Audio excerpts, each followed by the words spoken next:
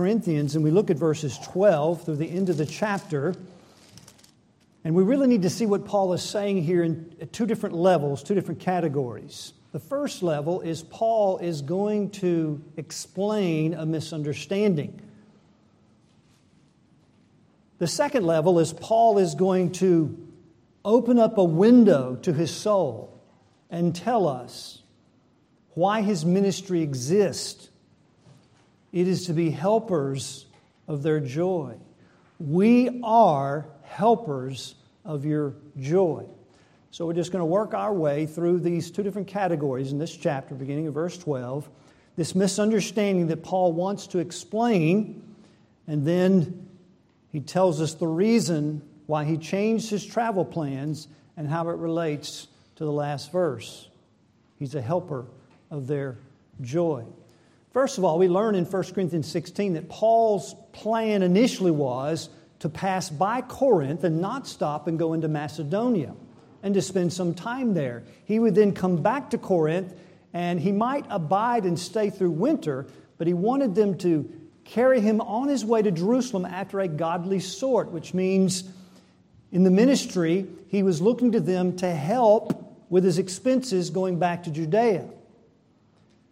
Paul decided, we learn in 2 Corinthians chapter 1, in the 16th verse, he changed his travel plans and decided to stop in Corinth on the way to Macedonia and then come back again for a second benefit, a second blessing. In other words, Paul says, you're my joy, and I trust in part I'm your joy. So we're going to come together and have fellowship and joy together. But when he came the first time and stopped off, it was a painful visit. There was such confrontation that when Paul left and went to Macedonia, he decided not to come a second time. It would not have been good for the church had he stopped. So he wrote a severe letter instead, which is called one of the lost letters. There are 4 that Paul wrote. 2 we have. 2 are lost, which simply means God didn't want them included in the canon of Scripture. And then Paul now is being criticized for being a double-minded man.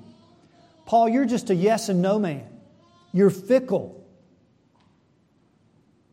You're double-minded.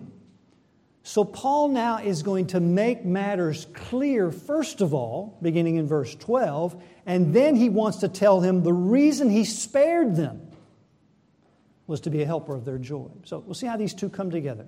So first of all, how does Paul make matters clear, and how do you make matters clear when someone misunderstands you? We live in the day of disinformation. I think if I hear that word again, I may over and over. They say that's when someone spreads false facts intended to deceive. Well, here, people are spreading real facts about Paul. He did change his plans, but they're misinterpreting Paul's motives. So Paul wants to clear the matter. We should clear the matter when there's misunderstanding. So the first way he clears the matter is first clears his own conscience. Verse 12. For our rejoicing is this, the testimony of our conscience, that with simplicity and godly sincerity, not by fleshly wisdom, but by the grace of God, we have conducted ourselves, we have behaved ourselves, not only in the world, but more importantly, more abundantly to you. Paul clears his conscience. A testimony is a witness. A witness goes on the stand, and a witness is either going to accuse or excuse the alleged criminal. They're going to give testimony as to what they saw concerning the alleged criminal. The testimony might be used to accuse the criminal, or it may be used to excuse the criminal, let him off the hook. Now, what's your first response when you're misunderstood? Defensiveness, isn't it?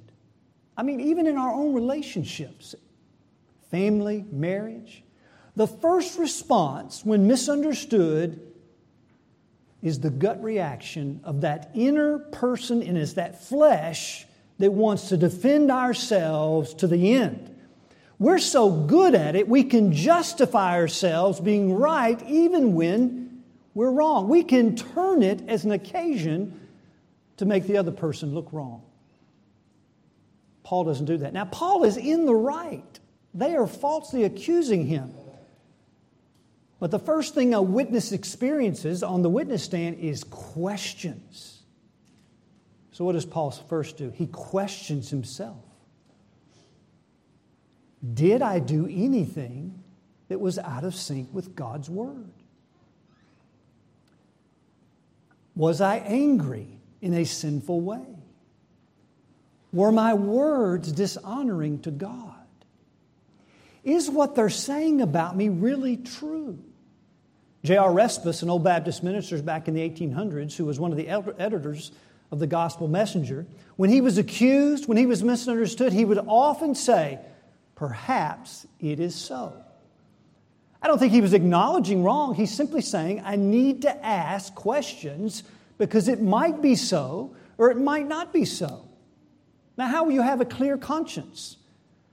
When you heed the voice of the conscience that God has put in every human being. With the Christian, it's a regenerated conscience. It's a clean, good conscience, whereby our conscience is giving us information based on the standard of God's Word as to our actions. You know that was wrong. Your conscience says, as it were. It convicts you. So Paul asked, when I was changing my plans, was I being duplicit? The conscience says, no, Paul, you were acting in accordance to a purpose that you've been consistent about. See? Now, what if Paul had asked the question of conscience and the conscience said, Paul, you know you were hiding something. You know you were not being genuine. Paul would have confessed and repented. The first step that we must do in a misunderstanding when we're accused, when we're misunderstood, is clear our own conscience. Ask questions of yourself instead of immediately defending yourself against the people that have misunderstood you. Maybe there's some elements of what they're saying that's right. Maybe there's some that's false. So rather than throwing it all out, ask questions of conscience. Is this true or is it not? And a conscience that's based on the highest standard of God's Word will consistently give you a voice, a conviction, an alarm system that says, Paul, you know this is not right. I'm not speaking that the conscience talks audibly, but it is going to accuse or else excuse your actions based on the highest perceived standard. Now, for the world, it's just the highest standard they know. But for the people of God, it must be built on the Word of God. Martin Luther died of worms, if you can't say it like I can. He asked questions of his own conscience. The 1521 papal bull accused him of 41 heresies. How do you stand with such a massive institution of Catholicism and kings and all these political people, and you're alone in the room and they're saying, 41 heresies, do you recant? As a result of asking questions of conscience, he did admit to some things. I may have spoken harshly. I shouldn't have said it that way. But he said, my conscience is captive to the Word of God. I cannot and will not recant anything, for to go against conscience is neither safe nor right. Here I stand. Now, how could he stand against such a formidable foe? He asked questions, and the Word of God came back and said, you're standing on the Word of God. Stand firm. And he did. So Paul begins with a clear conscience, and beloved, when you want to make matters clear, the first thing you do is not lash out and defend against yourself and say they got it all wrong. Maybe they did. Maybe there's some parts you got wrong. So you first ask questions. Paul did that, and the testimony was clear that with simplicity and godly sincerity, he's been acting consistently among the church at Corinth. Simplicity means singleness of heart. So they're accusing Paul of being double-minded. Something's going on in the heart. He's not saying what really is there. He's deceiving us. Paul said, I'm single in heart. I'm a man of integrity, based on a pure conscience, a clean conscience. He's acting with simplicity. Haplotes is the word. Colossians 3:22 concerning this simplicity. Paul would say, servants, obey your masters in all things, not with eye service as men pleasers, but with singleness, same word, of heart, fearing God. And whatsoever you do, do it heartily, ek cardia, out of the heart, as unto the Lord. Are you the kind of person that you're working real hard when the boss has his eyes on you? Then when she or he walks away, you pull out the iPhone. Maybe like you're doing right now. You start texting. Or you look at the latest TikTok. Or you start looking on Facebook. And then when you hear boss is coming, you stick the phone back in your pocket and you get to work like you've been working hard. That's not singleness, that's duplicit. Paul says that is not the life of a Christian. Rather, to fear God means to live with a singleness, a wholeness to God, because we understand out of the heart, God sees and He knows. So we're not just trying to please men. Yes, we want to please them so far as the Word of God allows. We live for the pleasure of God. So our work, whether the boss ever shows up or not, is unto the Lord. So Paul says there's first simplicity. I've been whole like this with you. My conscience is clear. And it's been with godly sincerity. The word here at the very root means sunlight tested. S-U-N-L-I-G-H-T. Years ago in ancient times, fine pottery was very thin. And it was subjected to the process. Often it could easily be cracked. Well, a pure, the word here means to be pure before God, sincerity. One that was pure, the person making the pottery would have to throw it away. But an impure person would use a kind of a wax to seal over the crack, glaze it, paint it. You could not tell unless you hold it up to the light, the sunlight. And you could see the crack. And they used to put this part of this Greek word on the pottery, sunlight tested. See? With regard to Paul's conscience, he's clear in the matter because it's not just his own ideas. He is sunlight tested, S-O-N-L-I-G-H-T. He puts his conscience before the Word of God. He takes in the Word of God. And the Word of God then is helping him, his conscience bearing witness as to his actions. And so he asked the questions. The conscience came back clear. And the life that Paul is living before them is simplicity, godly sincerity. Not by fleshly wisdom, that would be duplicit, but by the grace of God. There's the root. By the grace of God, Paul, not sinless, but Paul always tried to live with a clean and clear conscience, he would say in the book of Acts. We should too, beloved. So the first thing you do to make matters clear is not to defend yourself. It's to first ask the questions. And then Paul now is making a defense in the right way. Secondly, beginning in verse 13, he not only is going to clear his conscience, he's going to clear the relationship. Now look what he says next, verse 13. For we write none other things other than which you are reading, it's a present tense, and are acknowledging or understanding. The word implies written, and acknowledge can mean written or spoken. So, I'm only writing and preaching what you have been reading and you have understood me to be. And I trust, I hope, I expect shall be acknowledged or understood even to the end. And Paul could mean the end of his life, end of his ministry, or the end of this conflict. Now, if Paul expects them to understand what he's writing, the point is he's trying to clear up the misunderstanding. Isn't that important?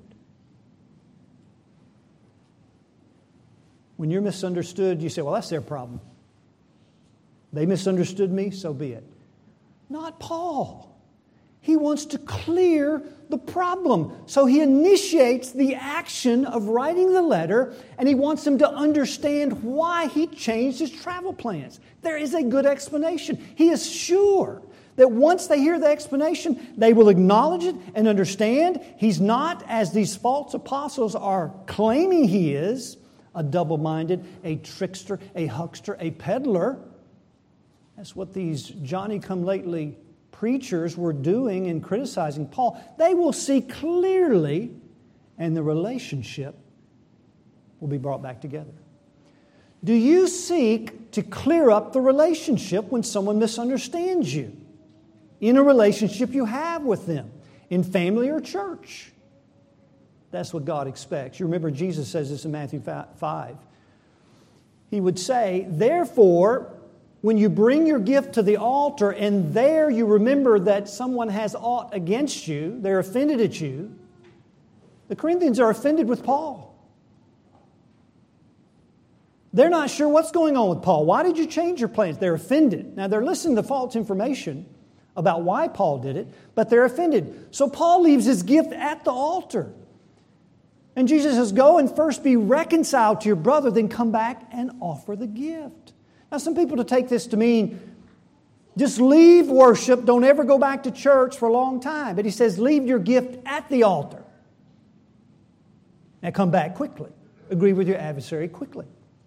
Secondly, why did Jesus say you remember your brother's offended at the altar? Jewish tradition. To be at the altar was the altar of burnt offerings, and the gift was a sacrifice. And the symbolism of the sacrifice was reconciliation with God. It was pointing to the fact when the Redeemer comes, the ultimate perfect sacrifice, He would reconcile sinners to God once and for all. No more sacrifice is needed. No more sacrifice is allowed. Why? The perfect one has been offered. Now you're there, the Jewish man or the Jewish woman, and they're offering the sacrifice, which symbolizes reconciliation and forgiveness, and now there's an unreconciled situation with a brother. You see the problem? God says, you're after forgiveness this way, vertically. First, seek forgiveness horizontally. Because God ties the two together, doesn't He? You hear people say, well, I know I'm forgiven by God, but I'll never forgive that person. Well, then you're not forgiven according to Jesus, right? For if you don't forgive your brothers their trespasses, neither will your Father in heaven forgive you of your trespasses. What does that mean? It means He won't forgive you. See, vertical forgiveness and treasuring the forgiveness of God works itself out in seeking reconciliation with our brothers and sisters. Seeking it, they may not have it. They may reject it. Paul may be rejected by the church at Corinth, but Paul leaves his gift at the altar. And he tries to get them to understand why he changed his travel plans, why he didn't come back a second time, as he said he would. That's where he's going with this. Is there someone in your life that has aught against you, and maybe it's all on them, and you have said, so be it?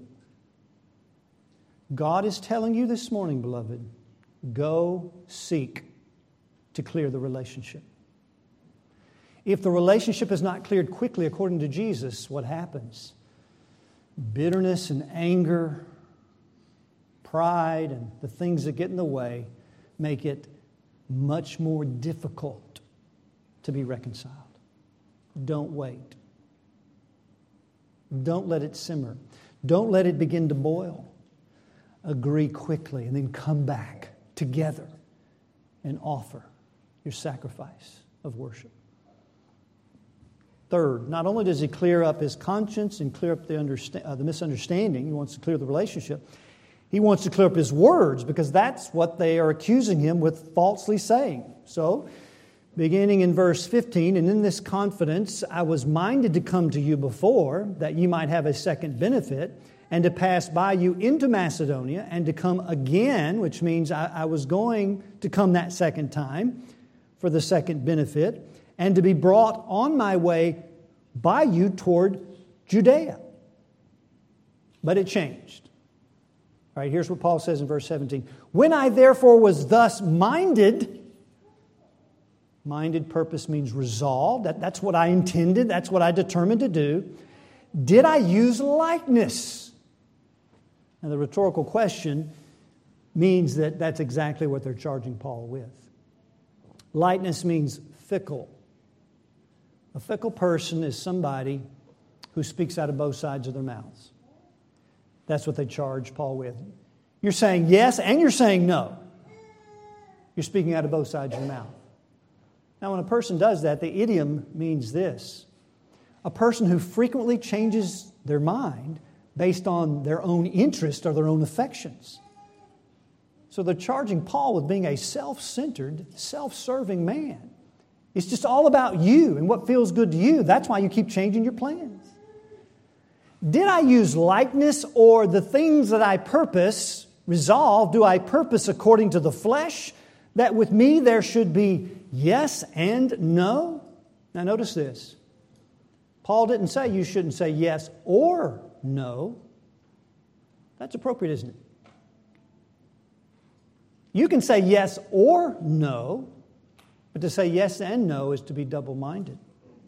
But as God is true, our word toward you was not yes and no, for the Son of God, Jesus Christ, who was preached among you by us, even by me and Silvanus and Timotheus, was not yes and no, but in Him was yes. Now here's what Paul is doing.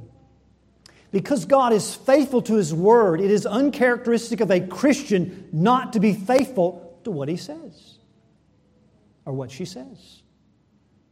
To keep your commitments. Now that can be a struggle at times, and certainly providence can get in the way at any time. You can be sick. There were people that had intended and purposed to be here this morning. Were they being fickle? No. Providence brought about in the sovereignty of God sickness, and they are not here. They didn't keep their commitment, right? That is not fickleness. So the root of likeness, Paul says, is according to the flesh. And we know what that means. He's not talking about the body and the bones. He means that part of you that seeks self-gratification. That is the root of saying yes and no. Have you ever had that friend, or maybe you were that friend, that made plans with you, or you made plans with them to be somewhere on a certain day, like Saturday, to go to a certain place, to do a certain thing? And their answer was yes, but it was really yes and no. And then you found out, maybe they didn't even call you and let you know. You found out another friend came with a better offer, and they changed their plans with you because it was in their own interest and affection to go with someone else and not you. That's likeness, that's fickleness, that is not to be the Christian. And probably we've all had that occasion somewhere in our life where we did that, haven't we? All you're doing is waiting for the best offer. James calls that a double-minded man. Let him ask in faith, nothing wavering. For he that wavereth, vacillates, is like they're accusing Paul, fickle, is like a wave of the sea driven with the wind and tossed. Is it this friend that's going to give me the best offer? Is it this friend? Yes and no. Let that man think that he shall receive nothing of the Lord. A double-minded man is unstable in all his ways. The instability of a double-minded man is that he is self-serving. And so his yes and no is based on, will God give me what I want or somebody else? So he's always moving. He can't keep a commitment. Young people, be sure that your yes is a yes, or if it needs to be a no, then the wise thing is to say, no, I can't. That's where we get in problem with our commitments so often, is that we can't say no. I can be that way. You know, it's like, why didn't I just say no? I really can't do that. You have to call them back and say, I'm sorry, I can't make it. That's not what Paul is talking about. They are charging Paul with being fickle because he's really so self-serving that if to go to Corinth would be in his best interest, he'll do it. But if to go somewhere else, he's going to change his plan, because Paul is like a wave of the sea driven with the wind and tossed. What's Paul doing? He's clearing the conscience, the relationship, and his words, and showing them. As a preacher and as a Christian, it would be out of sync with God's character, who is faithful to His word, for a Christian to never be faithful to their yes and to their no. Yes, there are times when we said yes and we were kept from it. But as a matter of routine practice, Paul says, you know, you understand, I've not been the man that these false teachers are accusing me to be. Well then, Paul, tell us why. Why then did you change your plans? Verse 23. Now this is the other level. Paul is using this chapter at that level. We see now there's tension in the relationship and he seeks to clear it. He wants to make matters clear. Now he unlocks his own heart to show us what he was after and why he changed his plans. Verse 23. Moreover, I call God for a record, a witness upon my soul. It's like he takes it to the highest court. He's bringing God to be a witness to his soul and what he's thinking.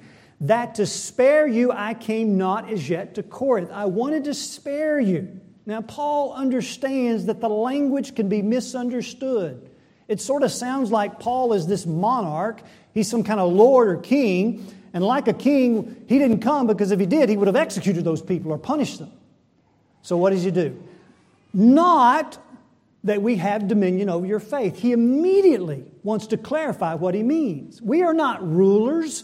We are not your Lord. You have one Lord and Savior, Jesus Christ. We are not your lords. What are you, Paul? We are helpers of your joy because by faith you stand. Paul, why didn't you go? Because through discernment of the Spirit, Paul knew that to go at that time would not have helped their joy. It would have gotten worse. So instead, he takes another route that he thinks will be helping their joy and sends a letter instead. Now, Paul's not saying, well, these people aren't going to be happy, so I'm not going to do my work as apostle. He says, it will not further and bring about joy. So now the second level. Paul has just opened his heart. We learn things about Paul in this letter we see nowhere else. Paul said he's a helper of our joy. Well, he didn't say us, he said them. But if he is the foundation of the church, the apostles and prophets are foundational, then he's a helper of your joy. Would you agree with that? Whatever he wrote as an apostle, whatever the prophets wrote, they wrote to be foundational to the church, Jesus Christ being the chief cornerstone. Therefore, Paul is a helper of your joy. That's why he exists. So what does that mean?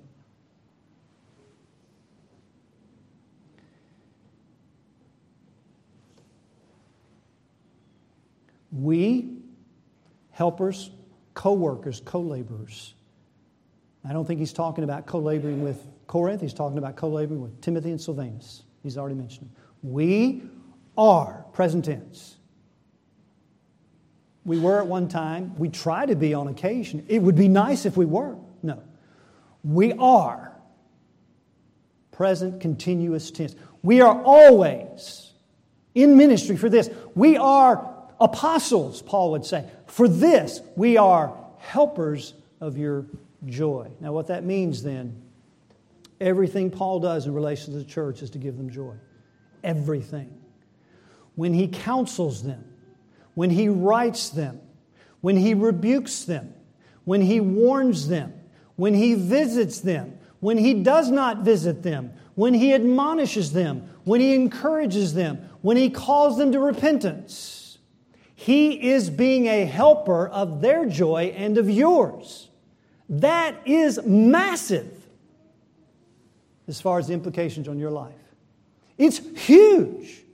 Because if Paul is working for my joy, what should I be doing? Working for the same joy. Do you agree with that?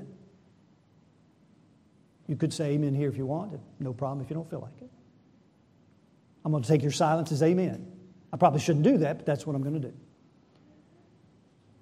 Everything he does, that's why he didn't come.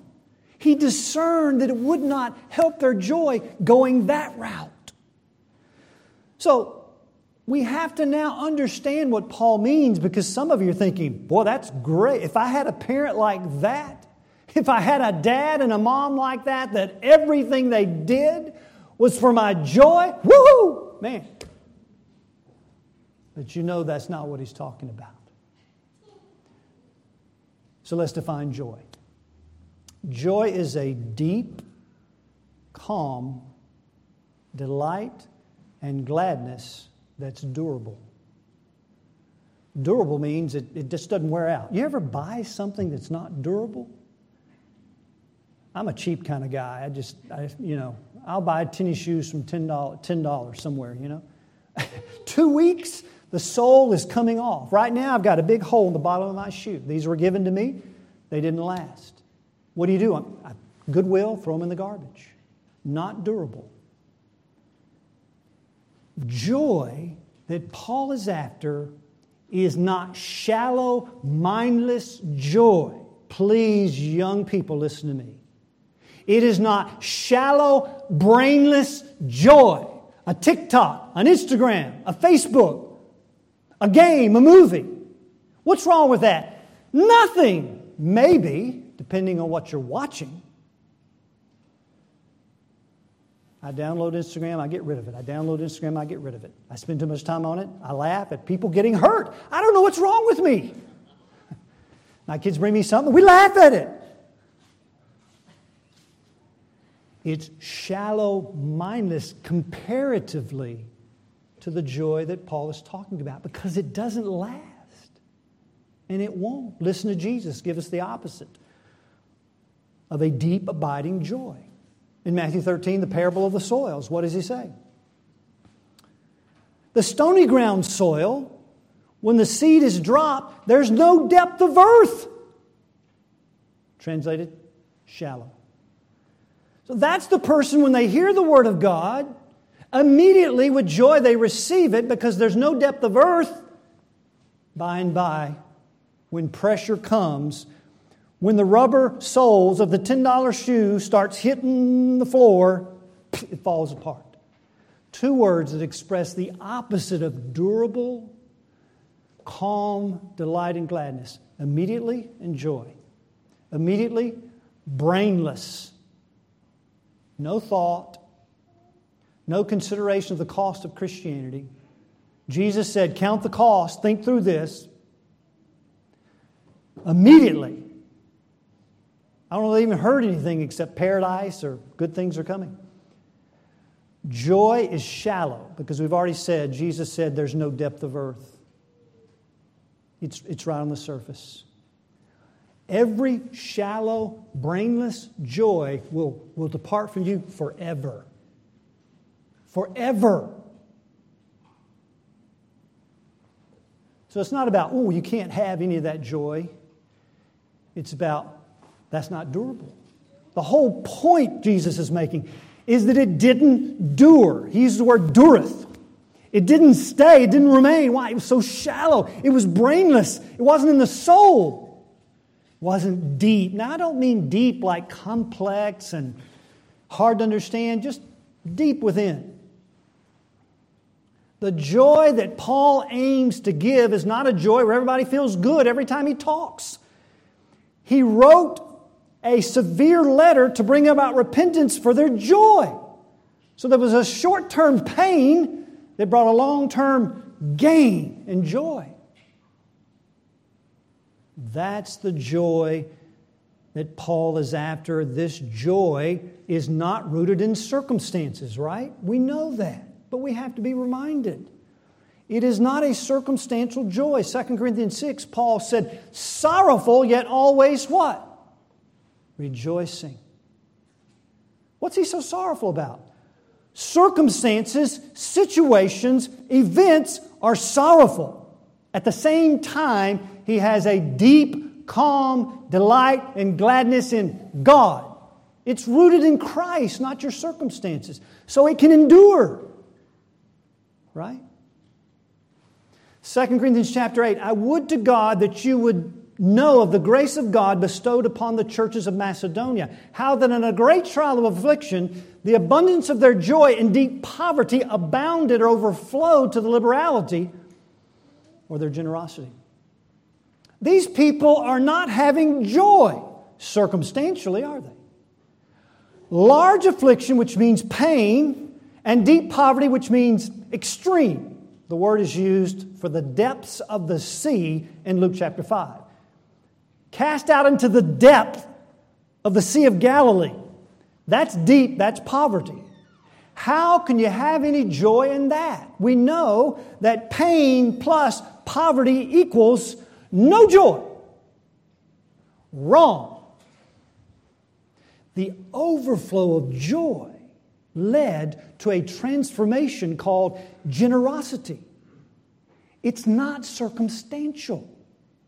So don't hear Paul saying, I'm a helper of your joy. I'm trying to make all your circumstances, your bank account, and all your life in this country just great. No. It's rooted in God and in Christ. Philippians 4:6, rejoice in the Lord always. And again, I say rejoice. Where are you, Paul? I'm in prison. That's where he is. Now, he is the height of a hypocrite if he's going to tell other people to rejoice and he's not doing it. But he's not doing that. Philippians 2:17. What's going on, Paul? If I be offered upon the sacrifice and service of your faith, I rejoice and joy with you. If I'm a drink offering, which was the wine offered at the completion of a sacrifice that meant it was over, dead, I'm already being poured out. He knows his death is imminent. He knows Nero is after him. It's going to happen. If that happens because of your faith and I'm a helper of your joy, I am glad. Circumstances, prison, I'm dying. Terrible. Joy overflowing. Why? It's not rooted in circumstances, right? You can have this joy no matter what's happening in your life. Acts chapter 16. He's been beaten. He's been pummeled. He's bleeding. He's thrown into prison. He's locked in chains with Silas. And at midnight, they prayed and sang praises, which means to celebrate. Now, let me ask you this. Who has ever gone to a celebration that was intended to be joyless? Nobody. Because Paul wasn't joyless. He's bleeding, he's hurting, but he has joy, which means the joy he has is not like what we think it is. Everybody's happy and everything's going well, and I just got a promotion, I just got a good job, inflation's back on where it needs to be, the borders are closed, taxes are down, the IRS is fired instead of, 87,000 people hired. No, all that can be a reality, and you be filled with sorrow. Yet joy can be yours right in the midst, because it's not circumstantial. It's rooted in God. Now here's the question I want you to ponder in this verse. Put your eyes on the verse if you have a Bible. Why did Paul say we're helpers of your joy and not of faith? He should have said faith. He really should have. The structure of the sentence demands that he says faith. And let me show you why. Not that we have dominion over your faith. We know by faith you stand. Now, if he doesn't have the rule over the faith, but he knows by faith they stand, which means to continue, to keep their position, what does he want to help? Faith. But he's so complex sometimes. He doesn't say what I want him to say. He says joy. Why? 3 reasons. The essence of trusting God is joy.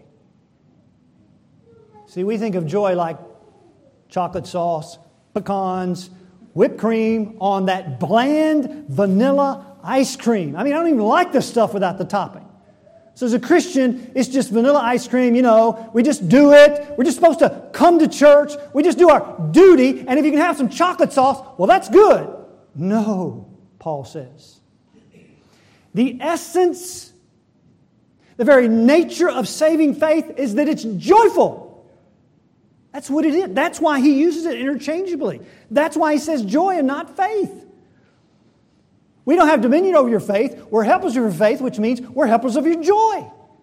Because it's in essence the same. That's what Paul says in Philippians chapter 1, remember? He says, for me to live is Christ and to die is gain. But if I live in the flesh, this is the fruit of my labor. But what I shall choose, I'm not sure how it's going to go. If I do die, which is gain, or I live. But if I do live, it's going to be labor. What kind of labor? Workers, helpers of your joy. Right? To die as gain means, well, if we do depart, that's far better to be with Christ. To die as gain means to be with Christ is superior than staying behind because He's better than the joys that are fleeting. This is where you say amen again, right? Okay, amen. I heard one. Trying to get us out of our shell, right? So if he dies, that's gain, which means it's far better to be with Christ. But if he lives, that means I'm going to keep laboring. I'm going to keep helping. How are you going to do that, Paul? I know that I shall remain for the furtherance and joy of faith. If I live, it'll be to be a helper of your joy. Joy of faith is just connecting them together. Well, Paul, is it joy or is it faith? No, it's joy of faith. To have faith in God and to trust God, this mighty, gracious God, and to see Him, beloved, as He is through Scripture, is to have a deep, durable gladness and delight in who God is for you in Jesus Christ. I do not say it's every moment of our experience. We know that by experience, don't we?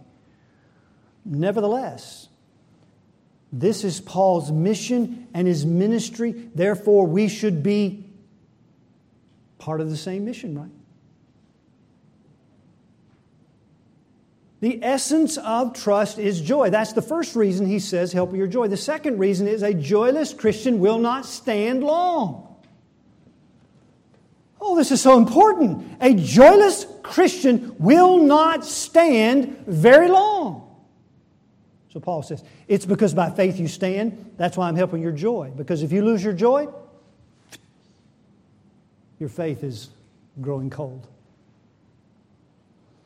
It's like a joyless spouse, right? You won't stay in a marriage long.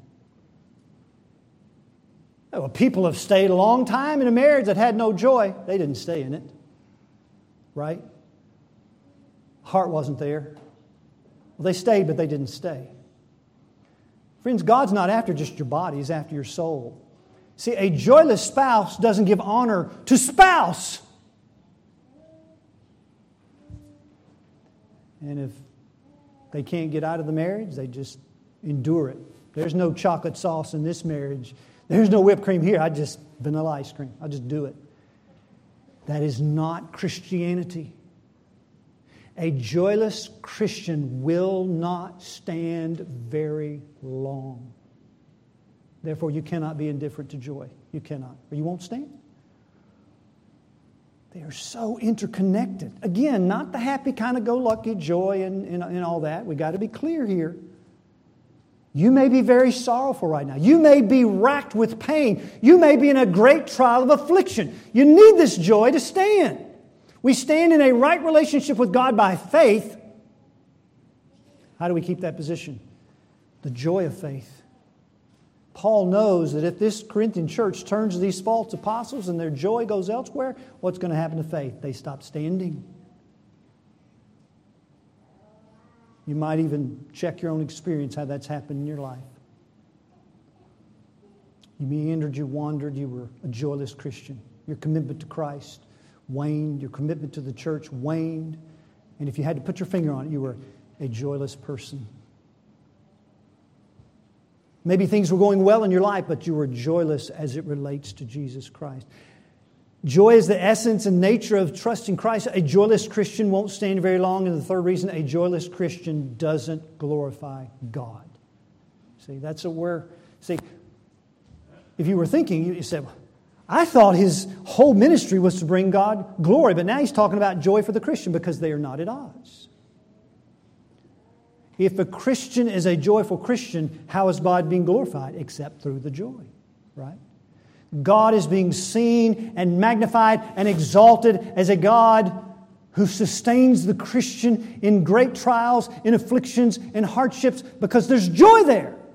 And the joy is made visible, not because you're smiling, because it's transforming you. So that's what we want to finish with. How does this work?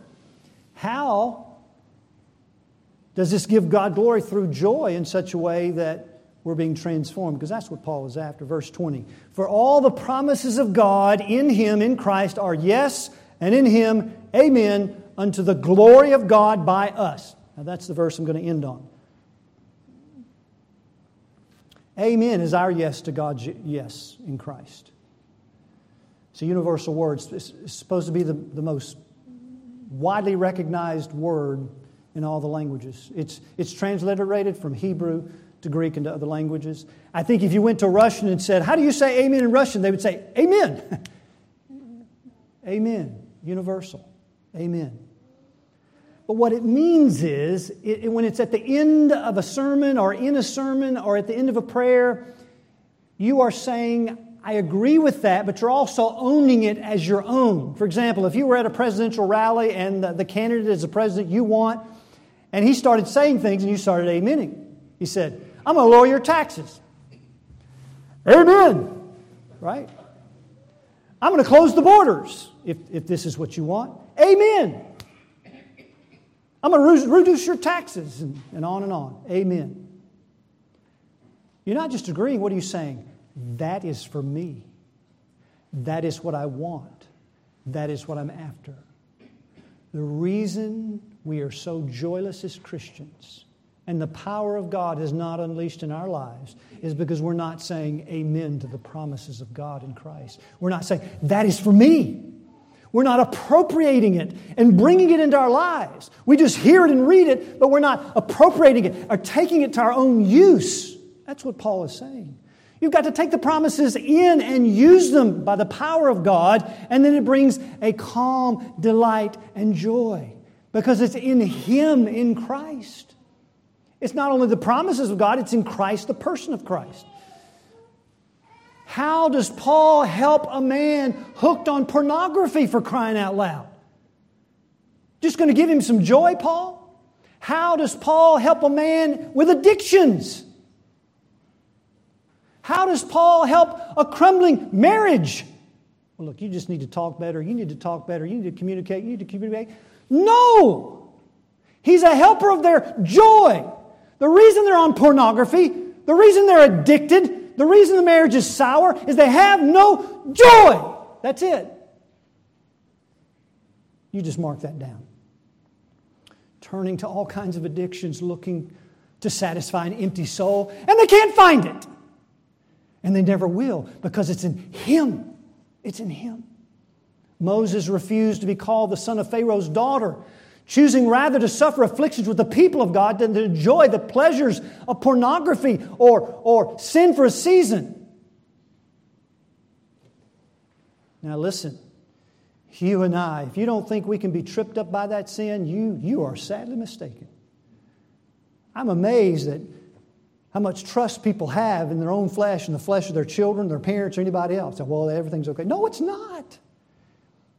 Any person in this room can be taken down that pathway. Right? How did Moses just say, well, I'll just eat the vanilla ice cream. I just choose it. Not a big deal. All that treasure, all that pleasure, all that enjoyment that the Egyptians are having, it's not for me. No. Choosing rather to suffer with the people of God, affliction than to enjoy the pleasures of sin for a season, esteeming the reproach of Christ greater treasure than all the wealth of Egypt. For he had respect unto the recompense of the reward. He had a lot of chocolate sauce. It was permeating the ice cream. He found joy in the Messiah that gave him the power to overcome the pleasures of wealth and sin for a season. And it would have been pleasure short term. Paul, how do you help people overcome addiction? The power of joy in a crucified Savior, who is the sovereign, the potentate, the King of kings, the Lord of lords, the gracious one, the lover of your soul. He gave His life for you. He is on your side. He is with you. He never forsakes you. He's the wrath absorber. He's your Savior. He's your friend. He's your guide. He's your confidant. Does anybody have any joy? That is the power to overcome addiction. Say no to it. Because just no won't work. That's the power of a broken marriage. Paul says, in all the ways I counsel, it's helpers of your joy. But then it's the promises. Promises. We have to appropriate not only Christ, but the promises. Paul told Timothy, fight the good fight of faith, lay hold on eternal life. What's that going to do for you, Timothy? Help you against the love of money, which some have coveted after. Is that a problem? Is that a power? Is that a struggle? Sure it is. Sure it is. The love of money is the root of all evil, while some have coveted after, have pierced themselves through with many sorrows. Timothy, you fight the good fight of faith. What's that, Paul? Joy. The power of joy in the crucified Savior through the promises of what God will be for you helps you overcome. Fight it. We are still sinners through and through. We're fighting. Fight the good fight of faith. You understand, beloved, the reason we have the Fight of Faith conference is not to give some young people a little fun before they go back to school. You understand that, right?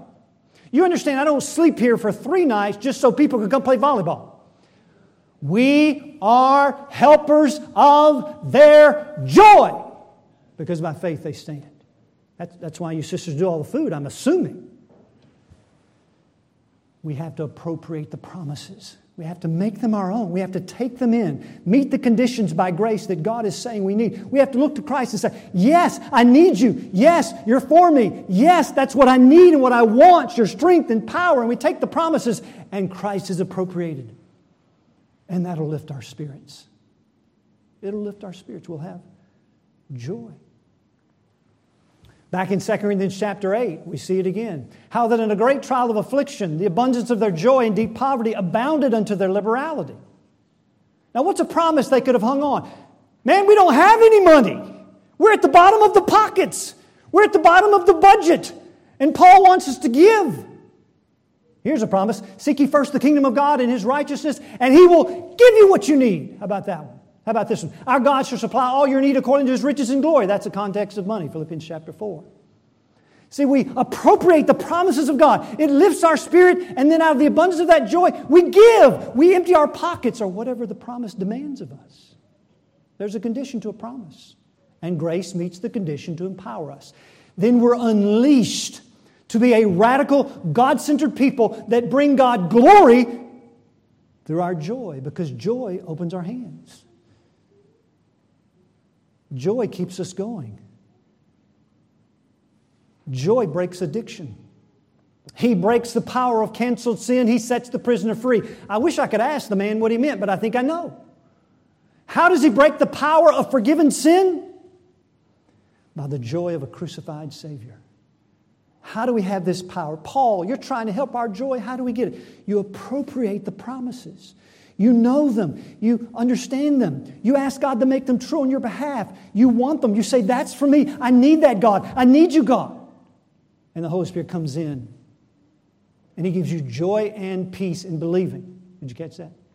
Joy and peace in believing that you may abound in hope through the power of the Holy Ghost. It's through believing and appropriating and saying amen to the promises of God that we fight addiction.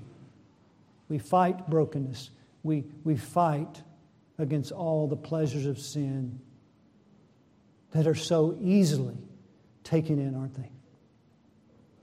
See, Paul understands the fight, the good fight of faith, is a fight of something superior. Beloved, is Jesus superior than the pleasures of sin for a short while?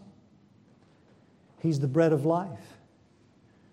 You don't hunger and you don't thirst spiritually when you believe and come to Him. Have you come to Christ? He said, now you are sorrowful in John 16. He's going away, but you'll see me again and you'll rejoice. And my joy no man will take from you. Every shallow, mindless, genuine, good joy will be stripped from you forever. Some man, something, and death itself is going to take it away from you.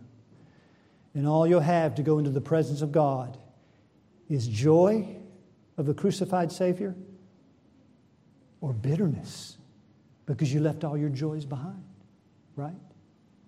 A contentment because we brought nothing into this world, we'll take nothing out. Therefore, having food and raiment, let us be content. A satisfied, joyful soul goes into the presence of God as gain. And so let us today leave this place appropriating the promises of God. Because we need them, beloved. We need a Savior, don't we? I mean, as I'm saying all this, I'm like, simultaneously in my brain saying, I need this, Lord. I need this desperately. I need you. I need this joy. I need you to sustain me. I need you to uphold me. So what do? We go to the promises and appropriate Christ, the treasure, and appropriate the promises of all the many ways God said, this is what I've done. This is what I'm going to do. This is what I am doing. That'll give you a peace and a joy that can only come through God. Let's pray.